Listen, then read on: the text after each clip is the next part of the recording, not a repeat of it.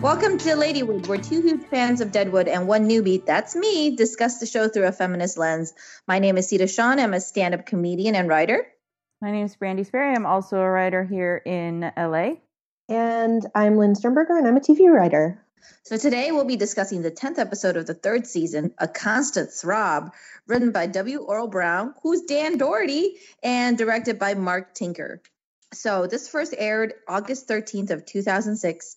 With Bullock out of the camp and Ellsworth on the Garrett claim, Alma survives a close call involving Hearst's hired guns, only to receive help from an unlikely source. Sheridan responds to a message from Hearst by killing his messenger. The relationship between Joni and Jane deepens.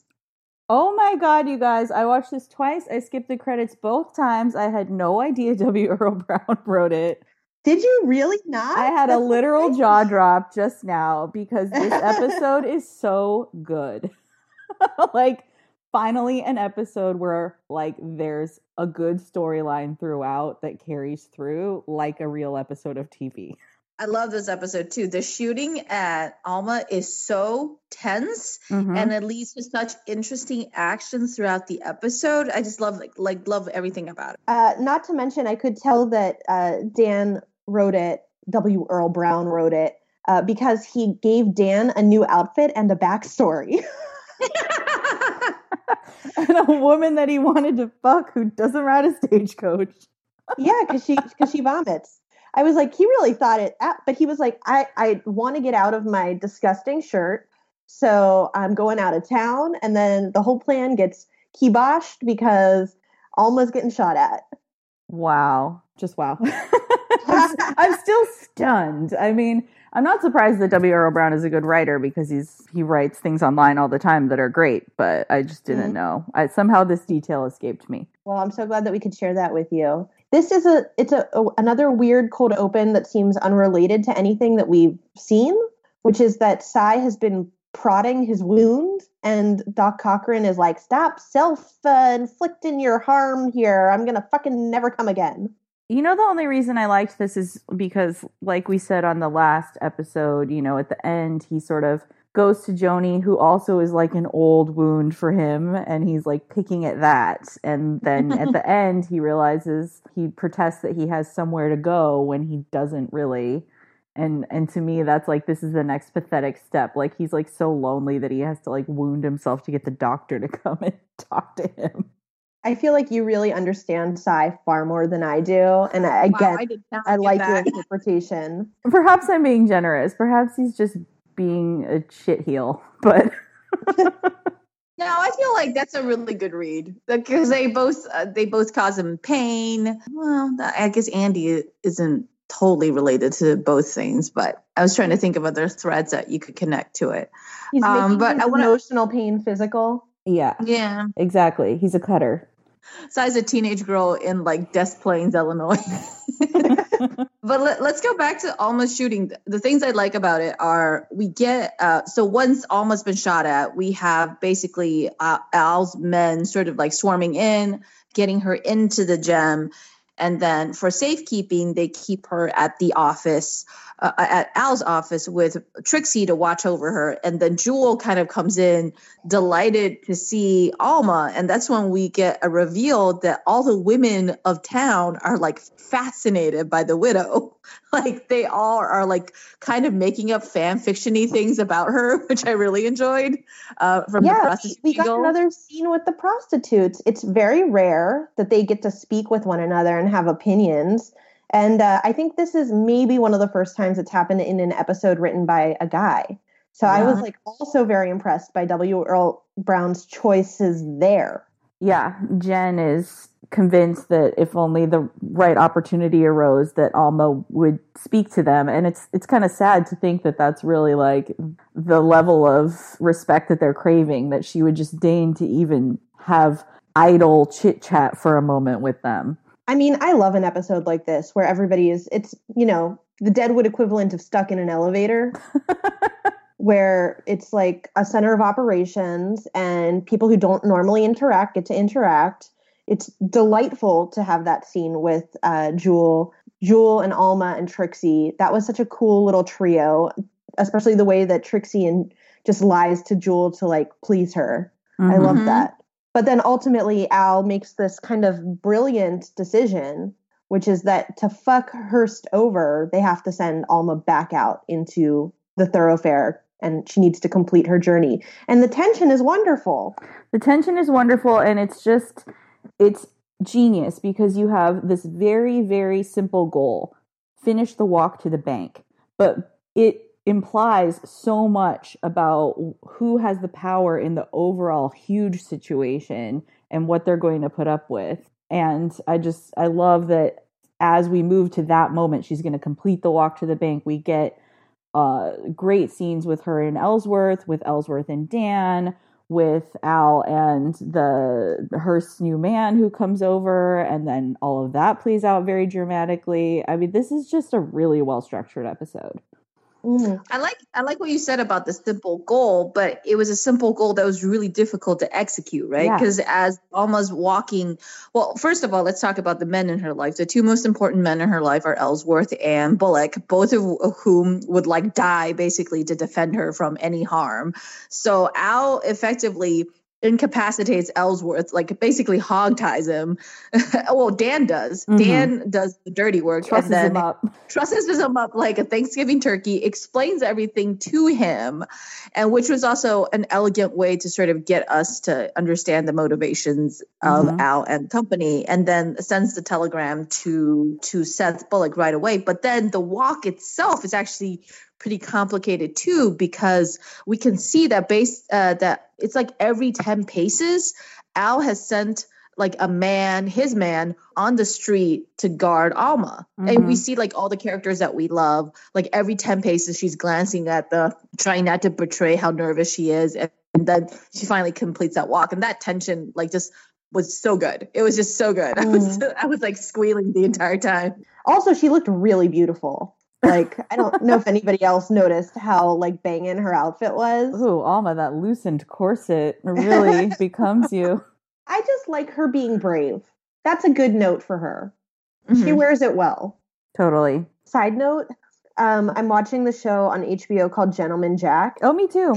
Oh, okay. And I don't know if you've watched the third episode. I don't want to spoil anybody who hasn't seen it, but it's like the furthest thing from Deadwood, so it seems. However, there are some very funny coincidences that regard pigs and cutthroats and hog tying, and that's all I say.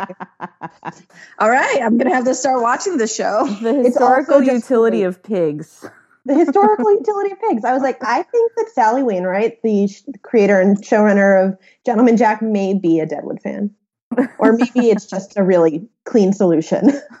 You know, maybe HBO just has a bunch of like pigs that are sort of in their contracts. They have them on a retainer. They have like a stable of pigs. They're like, you got to work these pigs in somehow. We have to figure out how to use them. The storied HBO farm, of course. So the body that has to go to the pigs in this episode is Hearst's new man. Again, Barrett, I think is his name. That sequence is also so amazing. I do feel like it's good to see Al cut a throat again. Is that bad that I feel that way? I think he needed it. Didn't do anything in the previous episode. I totally agree. Yeah, he needed it to feel like himself. And then when he is bullshitting Hearst out on their balconies and is not even really trying to sound like what he's saying is true, I feel like that's part of the game as well. Although Hearst, he seems to take in what people are saying and then need some time to mull it over, whether or not he thinks that he was being bullshitted or not. Maybe he's just not used to being bullshitted so much as he has been since he came to Deadwood. I think that's probably right. It's funny. I was explaining Deadwood to a friend who'd only ever watched the pilot previously. They asked me if Al was the villain of the show, and that is a very complicated question to answer, I discovered. I was like, kind of, for the first season, but he's more just a protagonist that cuts throats. I don't know.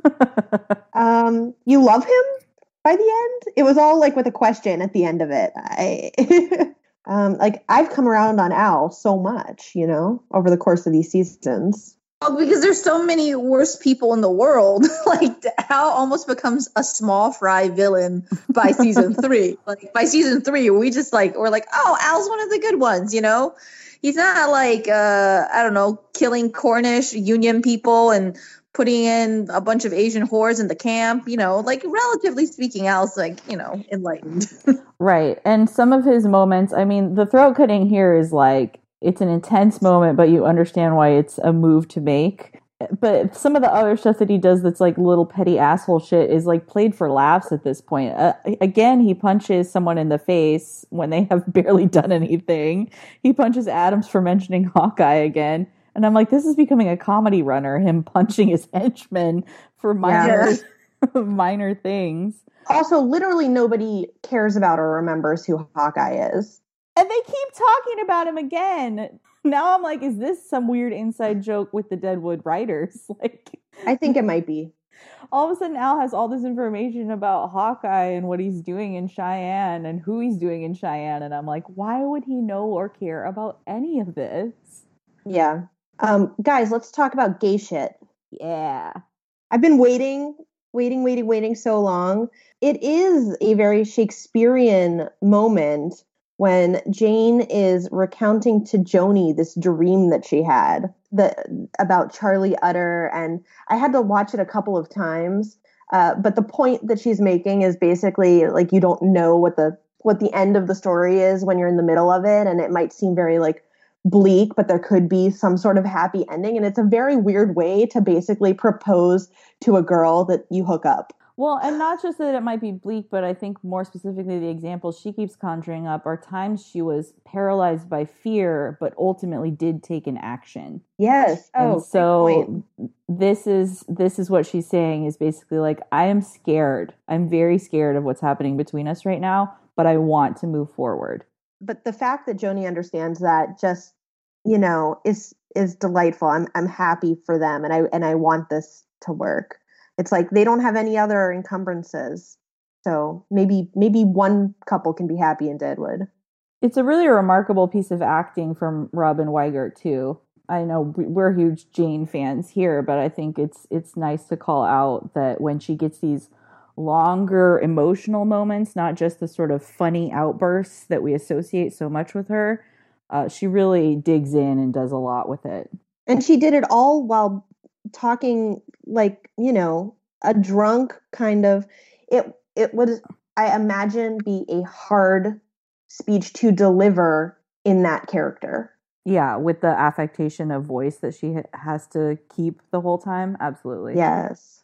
In sort of like unpleasant domestic land, Seth is a fucking mess. We get this weird scene at the end of the episode where Saul is over for dinner and it's Seth, Saul, and Martha. Seth is just like clutching the table and has glazed over distant eyes. I guess we're supposed to take it to be his just the tension that's ratcheted up because of Hearst and the unknown. His like apoplectic anger that something could have happened to Alma while he was out of town. But then he's like trying to sit at the table normally. There's a look that passes between Saul and Martha where Martha's just like, he gets like this sometimes. And Saul's like, I know. So much like, said in a look. The unblinking stupor of rage, right? Yeah. And I just kept thinking, oh man, he's about to do something stupid. That's the look on his face when he does something stupid. It was a strange note to end on. It did feel like this was like the episode in which Bullock was pretty much the most absent since the whole series started. Yeah, I think it would have been too messy to have him there. I really think it was actually a really good choice to not have him there when the shooting first happened and to be able to have all of the plotting and maneuvering happen with him still on his way back. And with Al knowing that they need Seth's bravery, they need his skills, but that ultimately he can be a liability as well. He sort of says that in the talk about whether they can possibly outmatch or even come close to matching Hearst. Yeah, I think this is also I want to bring back to Alma's attempted assassination when Al figured out that Hearst is doing some of this because he's bored. And I think the reasoning for that was really interesting too, because he learns from Barrett that the fight with Dan, between Dan and Captain Turner, basically that George Hurst had told Captain Turner to make it last as long as possible instead of try to win. I mean, I think the win was presumptuous on George Hurst's part. But from that, Al deduced that Hurst is the kind of person that wants to see violence and wants to see something happen. And so he was willing to basically put his man at risk in order to see something happen. And then Al essentially had the same thought about Alma, like the sort of picking off of Alma. He could have killed her, but he didn't because he's waiting for something to happen. Yeah. And I thought it was like such a weird, like that character motivation is like, what is Hurst up to? Is he just so powerful that he just doesn't care and he's willing to lose men and he's just like out there for his jollies to fuck with the people of Deadwood because he hates it so much? Al is pretty good at human psychology. Yeah, and I think the script really puts a moment in there to tell us, hey, Al is right, because right after the confrontation on their outside verandas, when Hearst is upset, wondering what happened to his man, he goes down and harasses EB for no reason and spits in his face twice. And then there's a line in there that definitely does reflect on what they're saying, which I can't remember the exact wording, but it's something like, I desire an outcome and the waiting is wearying for me. So he is just kind of trying to entertain himself. And while he still doesn't know how to obtain the claim, and while, we're reminded by Jari, the elections are still looming. And until we get to the point of elections, everything is going to stay in the air. Mm-hmm.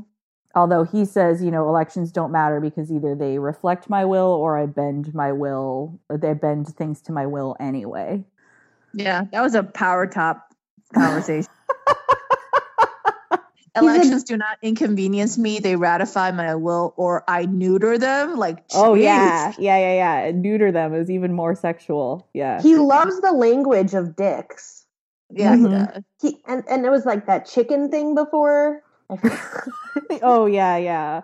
I think of him as like a kid with a magnifying glass trying to burn up the ants. There are some other minor plots that I guess deserve brief mention. The theater troupe is at odds with one another because Jack has announced that he's adding potentially a French dancer to his troupe, and all of the other performers are kind of rattled by that.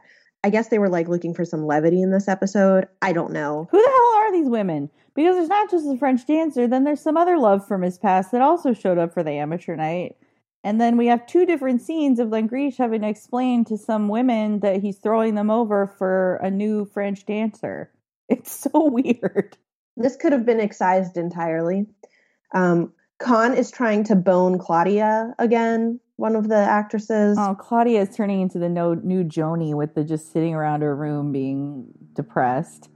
Yeah, we didn't need that really. No. And then Sai hires and at the same time belittles a new prostitute named Janine/stupid.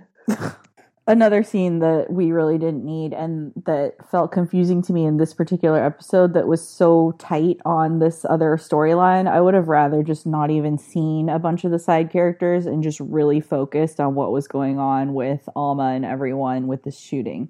I 100% agree. I think they tried to service everybody because they're pals. And, the more episodes you're in, the paycheck but honestly, we could have done without. And the Psy thing in particular, I mean, I despise the man, but everything that he said was a least feminist moment for me. The end. I'm not going to repeat it. It's all trash. On the other hand, I really liked oh my God, I just realized that Al and Alma only have 2 letters of difference in their name. But what Al tells to Alma, it's hard being shot at, never gets no better. I found that hysterical. I liked in their conversation all the throwbacks to past things, the tea, the swearing, it was like how far they've come since their first interaction. Oh, completely. I was surprised he wasn't like, I ultimately did you a favor with that first husband of yours. Wouldn't you agree? I mean, I think they both understand that he did her a favor. Oh, man. Do we see Aunt Lou at all in this episode? No, we don't really see Aunt Lou. We get like a weird O'Shaughnessy scene and Langrish. Then I think John Langrish's mistress side piece like ends up leaving town because Langrish won't acknowledge her. Again, what connection to the rest of the cast? I do not know. It's silly nonsense on a show that at certain moments in an episode is transcendent. But it put me in a good mood for whatever is left to come in the 2 remaining episodes and a movie. Really definitely has me optimistic about the last 2 episodes, which I think, if I'm remembering correctly, are quite action-packed as well. So, and they did it back in the day when your episodes were an hour and not an hour and a half Game of Thrones. I mean, both of these are like 46 minutes or something. Yeah. I mean, we're talking efficiency. Incredibly efficient. I guess they're able to do it because all of their characters are so fully formed. They can just mix them up and interesting things happen. Totally. Anyways, what a great episode. Funny little title that it had. Oh, God. I was like, wow, what a good title. And then it has to come from fucking Con Stapleton's Sexual Proclivities. I was like, you ruined it. You ruined the good title. But we will be back in a couple of days with our next episode 11. And until then, you can find us on Twitter at LadywoodCast, and you can find us individually. I'm at Lynn Sternberger. I'm at WeBrandy, OUIBRANDI. And I'm at Slowbear, SLOBEAR. And thank you so much for listening.